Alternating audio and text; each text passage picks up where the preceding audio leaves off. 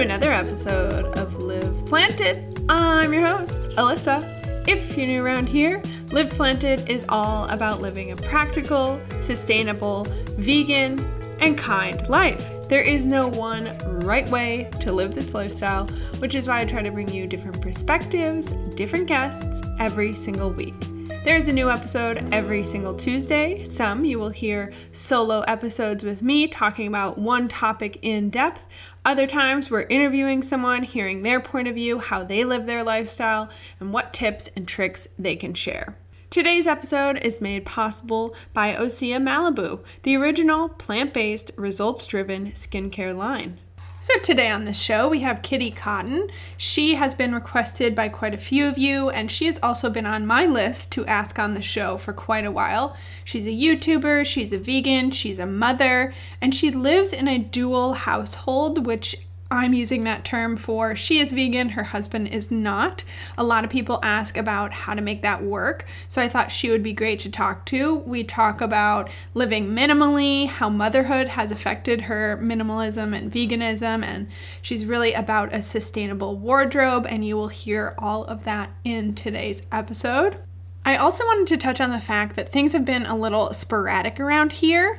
So if you've noticed, I haven't been posting much on Instagram. I hope to get back to that soon. And there wasn't a podcast last week.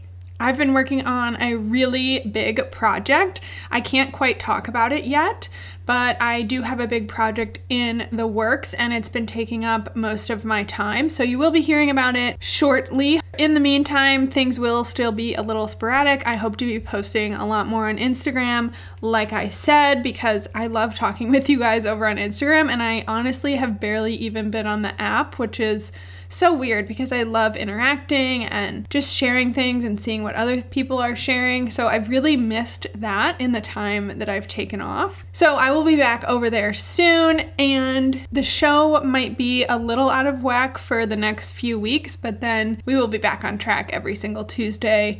I try not to miss. This big project is taking up a lot of my time. So I just wanted to let you guys know the show isn't being discontinued. I have not lost interest. There is just another project in the works that is upcoming. Before we get into today's interview, you guys know that Osea Malibu supports the podcast a lot. They are the only skincare line that I use and trust. They are zero waste, they are vegan, they are packaged sustainably in glass, and they come to you without any plastic. Osea puts your health and the health of our planet first with potent skincare solutions that are pure, safe, and effective. Formulated with all skin concerns in mind, Osea makes products infused with sustainably sourced organic Patagonian seaweed and active botanicals. I actually had the creator of Osea, Jen, on the podcast quite a few episodes ago, and you can hear all about the seaweed that they harvest and how they harvest it sustainably. It's a very interesting backstory. Nutrient-dense and mineral-rich bioavailable seaweed allows products to easily absorb into the skin and effectively target multiple skin concerns. Osea can help reveal and illuminate your natural radiance, whether you're looking for hydration, oil balancing, anti-aging, or blemish solutions. I can attest to this. When I started using Osea, I was having a really bad allergic reaction on my face from some other products, and I could not solve it. I was actually using a steroid, and I wanted to obviously get off the steroid, and I got on to Osea products, and that's the only thing I found that helped out this continuing ongoing allergic reaction I was having. I stopped having it as soon as I started using Osea. Every product is sustainably packaged, non-toxic, cruelty-free, vegan, and made with love in California. For $10 off your first purchase of $50 or more, go to oseamalibu.com/liveplanted, which I will have a link in the description, and use code LIVEPLANTED10 to redeem your offer. Again, that's LivePlanted10 for $10 off your first purchase of $50 or more. Thank you so much to Osea for their ongoing support, because I love them as a product, so I love sharing them with you. All right, let's get into Kitty's interview.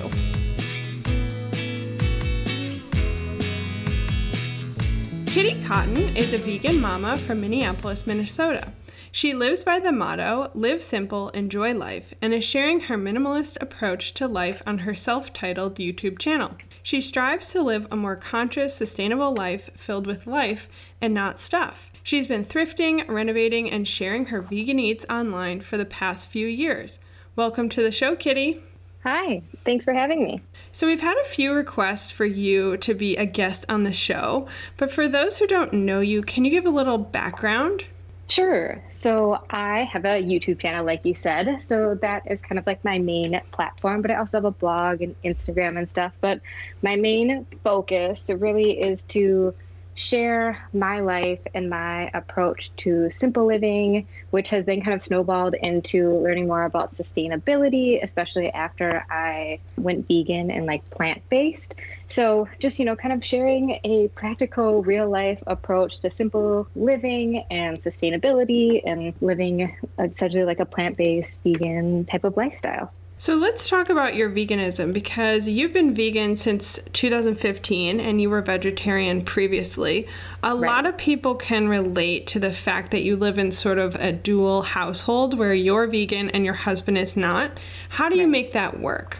I am super lucky and my husband is like incredibly understanding. We started dating when I was like 19 in college. So he knew me well before even being vegetarian or vegan. So it's kind of evolved and he's watched the like evolution of it. But he's always been super respectful of it and always been a really big support to me, even though he doesn't choose to personally eat a like plant-based vegan lifestyle. He likes to joke that he's like a flexitarian because at home I do most of the cooking and he eats whatever I make and he enjoys it. And, oftentimes he'll like almost slightly like brag to friends and family that he is like quote unquote a flexitarian. There's just a lot of like common respect there. And then I've also kind of through the journey of going plant-based or like vegetarian to like being vegan, plant-based, I've kind of like shared a little bit of like, or like talked openly with him about like why I want to, and, really kind of share like tidbits of things that I've learned that made me feel passionate about the lifestyle change. So it wasn't just like, well, what the heck are you doing now, Kitty? Mm-hmm. I like that you say you share why, because sometimes we do research on our own and we forget that the other person in our life or our friends or our family didn't do that same research. They didn't watch all the documentaries. They didn't scroll on their phone the same time you were and absorb all that information. And sometimes it just takes being open and communicating, which can be difficult, but just communicating and being open about it makes it a lot easier. Yeah, and I think if you do it in like a less of like a pushy way, like you should do this, and talk more in a way of like, I learned this and I thought this was really interesting, it can come off less like judgmental, and then it's like often received better on the other end from people who don't know that much about maybe like vegan or plant-based or haven't watched the documentary or whatever it is that kind of sparked some interest for that person into learning about like veganism, and just sharing it in like a genuine conversation where you just are sharing like the information that you learned and less of like, well, you should be doing this because I learned this, I think really helps too. Mm-hmm. People feel a lot less defensive that way. Right, exactly. So let's talk about sustainable and ethical wardrobe, something you're really passionate about. Why did you choose to give up fast fashion? So at the beginning of the year, I just felt like kind of a little, I don't know, I just felt like maybe my desire to shop and consume fashion was a little too consuming for me in a way. Felt like I was just kind of like falling into this consumption trap. I had started a capsule wardrobe a couple of years prior and was more focused on just like learning to live with less and less about the story and history and source of the clothes were. And I feel like as I learned more about that, which is kind of often tied to the capsule wardrobe movement, I just felt like inspired that like I could do this. I could, really give up a lot of fast fashion and try to live more sustainably and buy a lot of secondhand clothes and see if I could almost challenge myself to rethink my consumerism mindset in the sense of like fast fashion and consuming fast fashion, and kind of see if I could reshape that and challenge myself to giving it up. And can you explain what a capsule wardrobe is? Because you offer some help around capsule wardrobes, correct? Yeah, I have a course on how to build a capsule wardrobe. It's like 6 steps. Building a capsule wardrobe isn't a very complicated thing, but sometimes it can be hard when people go from like a really big closet full of clothes to a much more pared down wardrobe, it can feel really intimidating. Like, how could I possibly, live on 30 pieces or 40 pieces or 20 pieces? Usually a capsule wardrobe kind of falls somewhere around like 30, 35 pieces, I think, is kind of the norm.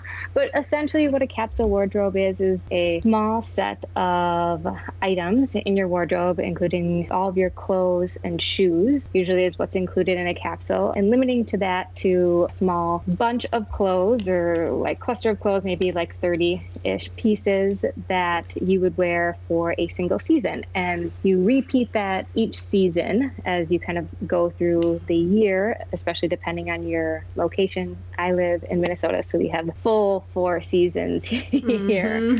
But yeah, so it's essentially just learning to, downsize your closet and live on a small set of pieces that you can mix and match to create almost like an endless amount of outfits in a given season. And then a lot of times that's paired with giving up shopping during that period of your capsule. And you kind of do like a spending freeze until you come to the next season and you start to kind of build out your capsule for the next season. And it's not all about like buying new stuff each season, but kind of like remixing your wardrobe, pulling things out of storage that are maybe winter pieces coming fall, winter time, and kind of adding those in, and then thinking really strategically about what you need and want to add then to your fall like capsule, for example. When people start with a capsule wardrobe or start thinking about it, or start thinking about sustainable closets in general, many people feel overwhelmed and feel like it could be an investment. Where do you suggest people start? I think just starting to build a smaller wardrobe. I think a lot of people are surprised how many outfits you can make out of classic pieces. And if you look at your wardrobe, a lot of times if you have a big wardrobe, for example, I used to have like a humongous wardrobe outside of college. I was like super into fast fashion, that like, almost disposable wardrobe in a way, where like at least half the things in my wardrobe I maybe wore once or twice before I was kind of tired of them. So I think when you look at your wardrobe and you see a bunch of pieces, you think you obviously have way more options and can make way more outfits out of it. But I find a lot of times people tend to wear a lot of the same things over and over. So I think sometimes people actually have been making or using a small section of your wardrobe and almost have been modeling that capsule and not even knowing it necessarily, that those extra items in their wardrobe make them feel like they have a bunch of options, but oftentimes we kind of stay within what we really like and fits well and we're comfortable in, and oftentimes that's like half of our wardrobe. Yeah, a lot of times if you're thinking about making the switch to a sustainable wardrobe or sustainable living in general, just paying attention to your practices. Like you said, if you have a large wardrobe and then you're only wearing certain things, I've heard of people who like flip the hangers around when they wear things, and then you can see, what am I actually using here? Okay, I haven't even pulled this out in months. Do I even need it? Just makes you take account of what you're using and how you're consuming things. Absolutely. I think sometimes we want to have like these big closets, and that's like goals, like hashtag goals, these like amazing closets. But a lot of times, that statement dress you maybe wear once a year, and most of your wardrobe that you wear on a daily basis is probably only like half of what's actually in that big closet, if not like a third or a fourth, depending on the like size of the closet. And so I think that people maybe feel intimidated by downsizing their wardrobe, that they're going to be limiting their options. But I think that is almost the complete opposite of it, because when you narrow down your wardrobe, you think more creatively and strategically about what is in there and then how it can work with everything else. And I feel like you downsize the number of things, but it feels often to me that you like multiply your outfit options. For sure. So your motto is live simply, enjoy life. What does that mean to you? To me, I think that living simply is just living within your means and living a life that suits you. The less I have found in like downsizing my possessions, and I don't live in like a tiny house, but we live like in a smaller home, that just living with less has really made me happier emotionally, mentally, and it just has like opened up my time and life for other things that I actually enjoy doing, and I'm not having to spend time or too much time like maintaining the stuff that I own. So the simpler I live, the more life I'm able to enjoy, and I'm not spending so much time on maintaining my stuff or like taking care of my stuff. Speaking of minimalism, is something you share often, and you describe it as evolving into minimalism, which I think is really smart because we're never really quite at a destination. When did it hit you that you wanted to live more minimally? So my husband and I used to live in a duplex before buying our house, and we had all of these, like, it was like a 1920s duplex, and so had all these really amazing built-ins, and I had like kind of acquired a lot of like cool knick-knacky thrifted type of stuff. And in packing up our what I thought was a very small house, it's just a duplex, it's like a 2-bedroom. And realizing how much stuff I had that like I just was there for decoration or just stuff I had in general, kind of like stuck into all of these like small little corners and things. I was like, why do I own all of this stuff? I now have to like put every single piece into a box and move it to another house and then take all of those out and find homes for them. And I was like, what am I doing?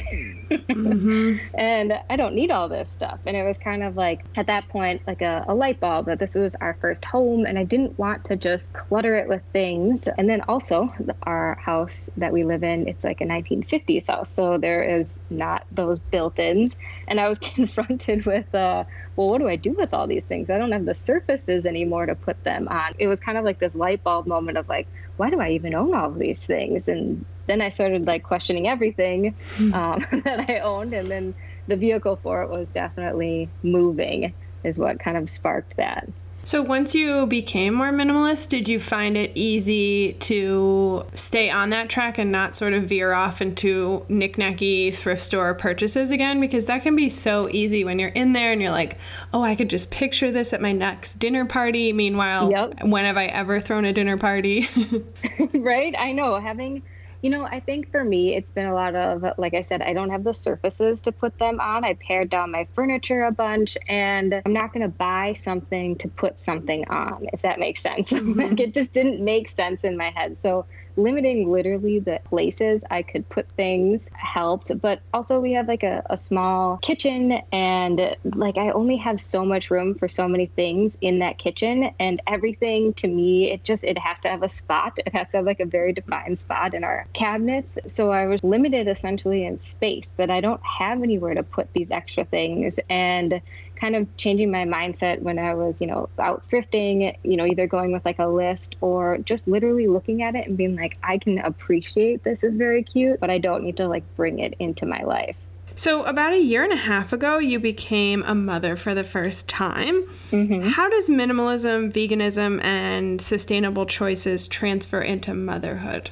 Yeah, it's a big change. Having a kid like changes so much in your life, from literally like the amount of space that I once had in my house. It's like it feels like it gets cut in half because you're making room for like a little one. What was our guest room became Harriet's room. You really, I think, reevaluate what's important to you and your life. And to me, it's just, spending time with Harriet, obviously, and like quality time is totally my love language. And so making room for her, and then really thinking about bringing things into my life and Harriet's life that like actually adds value and isn't like something that I feel like I am supposed to have because it's a baby thing. She doesn't need like a million clothes. She really just needs a handful, almost like a baby capsule wardrobe. And, just really thinking hard about, do I actually need this? Does Harriet actually need this? Really helps to kind of keep the things simple and minimal in our home. And like I said, I am somebody who's like, I have to have like a very defined organization to my house. It's like how I thrive is to have things and definitely have like set spots for them. I just find that if I keep my things to a minimum, I'm not like shuffling piles or things around my home. And that is better for my mental health, which makes me a better mom. And I'm able to enjoy my time with my daughter and family. there's a lot of fear marketing around babies and children, specifically things you need, things they're telling you need. And sometimes it feels like you need to have X, Y, or Z to keep your baby safe. Like there's so much marketing around that. Was there a tool that you used to check yourself and be like, do I actually need this? Or was it just questioning every purchase? I think it is so hard with baby stuff, especially now. I mean, you even talk to moms who had kids 5 years ago, and there's just so much more stuff out there that they have for kids, and you feel this need to almost have it all because you want to give your kid the best life and all that kind of stuff. For me, it was thinking really, really strategically about what I introduce, things that would either, serve multiple purposes. But a lot of times I do this with all of my purchases or most of my purchases, is doing just even a 24-hour rule. Sometimes you can see something online and be like, I have to have that. If you wait 24 hours, oftentimes you've forgotten about it. But also I tried to wait as long as I could before buying things outside of some real basic things for her, like clothes and stuff. So I tried to wait until she was actually born. I got just a few things that I thought would be total essentials, right off the bat, and just tried to see if I could, just wait longer to buy certain things. And I think that helps because a lot of times you realize, oh, I probably didn't need that. Or even the other day, I looked at my old registry for, I don't even remember why I was looking at it. And I was like, God, I'm so glad I didn't get half these things on there. And I didn't even feel like I had a big registry, but I think it's hard to know what you need beforehand. And as a first-time mom, you just want to be prepared. And that doesn't always mean you need more stuff. It's making sure you have a good support system around you and, just getting yourself mentally prepped and creating that circle of people to help you, I think is more important than the stuff. And I know that you have a blog post putting all your baby essentials, and I think you have a YouTube video on it as well. So I will link those for anybody who's interested. And I love how you said the 24-hour rule, because I've done that for years, but I never had a name for it. Very simple name. But that's so smart, because sometimes if you think about even just your Amazon cart, I'll put stuff in there all the time. And then I'm like, I get distracted. I do something else. You come back and you're like, what is this? Why is this in here? But I was about to order it. Exactly. I've started putting things into wish lists on Amazon, and I find that helps me because then I don't have to go and search for it again, and it doesn't have to haunt me looking at me as two things in my shopping cart on Amazon. So I'll put in a wish list, and then I can kind of reference it and be like, yeah, actually I don't need that. I didn't buy that or something like that. And I can just delete it from the wish list. That definitely helps. Doing that 24-hour rule. It's actually kind of amazing how many times you completely forget what you put into a quote unquote shopping cart or thought you had to have. Oh, yeah. I do it with my Pinterest as well. Sometimes I'll pin things and be like, I definitely need this eco-friendly, cruelty-free mascara or whatever. Right. And then I come back and I'm like, what is this brand? Why did I want it? Who told me about it? Exactly. So to finish it off, I wanted to touch on your pregnancy, because I know while you were pregnant, you talked a lot about gentle birth and how you wanted to come from a place of positivity. And I think a lot of people haven't heard this sort of mentality. And whether you have kids, are planning on having kids, never planning on having kids, I think that this positive mindset is so important to hear about. Can you expand upon your thoughts around this? Yeah, so one of my sister's friends had a baby and suggested this term or a birthing style called hypnobirthing. Had never heard of it before. It kind of sounded a little hokey to me. I was like, what is this? And then the more I learned about it, I was like, okay, this makes a lot of sense. And so when I was pregnant, I was looking at birthing classes that you could take. And I found a hypnobirthing class and told my husband Joel, so I want to do a hypnobirthing class versus maybe your traditional class. And he was like, Kitty, what are we going? What are you getting me into right now? But like I said, he's very supportive, and he's like, okay, you've done your research. All right, cool, we'll go. Pretty much he was just like, the pregnant lady wins out here. Yeah.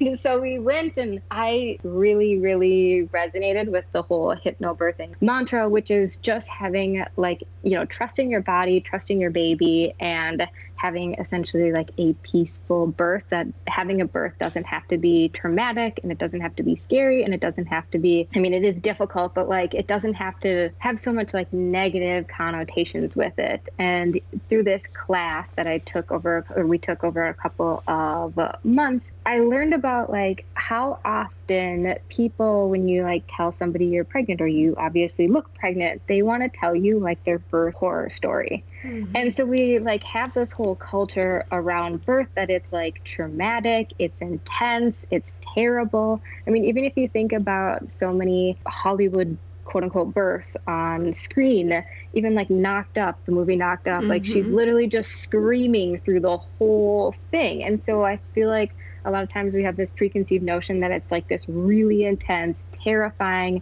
scary thing, and it doesn't have to be that. There is a way to have a baby that's peaceful, calm, and positive. And I think that was kind of eye-opening to me, and just really, really resonated to me, and just felt like the right thing for like my pregnancy, my birth, like my body and baby.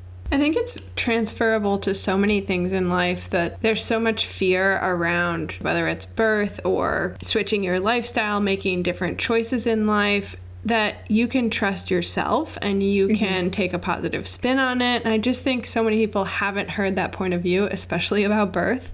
I heard a couple talking the other day who just had a new baby, and the husband said, like, I didn't know what to expect. I thought that you were going to like hit me and be mad at me the whole time during it. And I was like, that's right? So crazy to like, that you've watched so many movies and you see people yelling at their spouses and being sort of like out of control because they just feel so horrible. And it's such a scary experience. Yeah, or even like, the whole concept of birth. I watched the documentary, like The Business of Being Born, and that kind of like also kind of snowballed a little some things for me. But it's a private event, which makes sense. But it's not something we like openly talk about in the sense of the positive aspects of it. I think we are so quick to jump into our like big traumatic story and not just share like the positives, those types of aspects around birth. So I think that a lot of times that's all we hear, whether it's from, literally like TV shows or movies or something like that, but also like the people in our life. I feel like the more traumatic their experience was, the more vocal people are about that.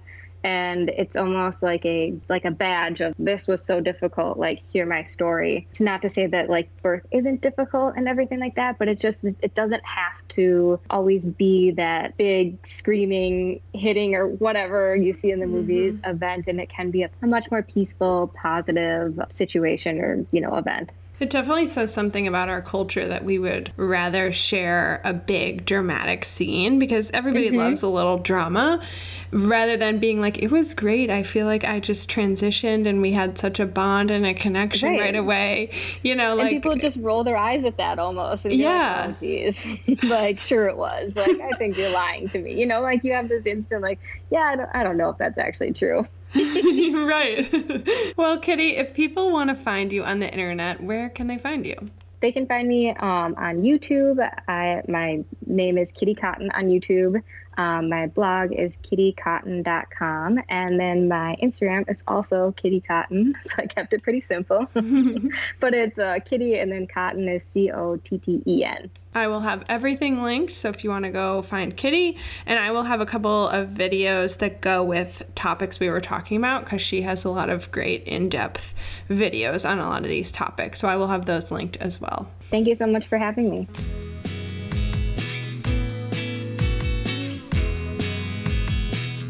All right, that's it. That's everything for today. Thank you guys for sticking by, for sending me messages. A lot of you have sent me messages like, where have you been? And thank you for sticking by, for telling me how much you love Tuesdays when the episodes come out. It means a lot to me, and it helps me push through on this big project I'm working on, so I can come and work on my regular stuff that I really enjoy doing for you guys. I have a couple topics coming up. I cannot guarantee an episode next week, but I am crossing my fingers we will have one. So hopefully we should be back to normal soon. In the meantime, thank you so much for listening today, and remember to live planted. Bye, guys!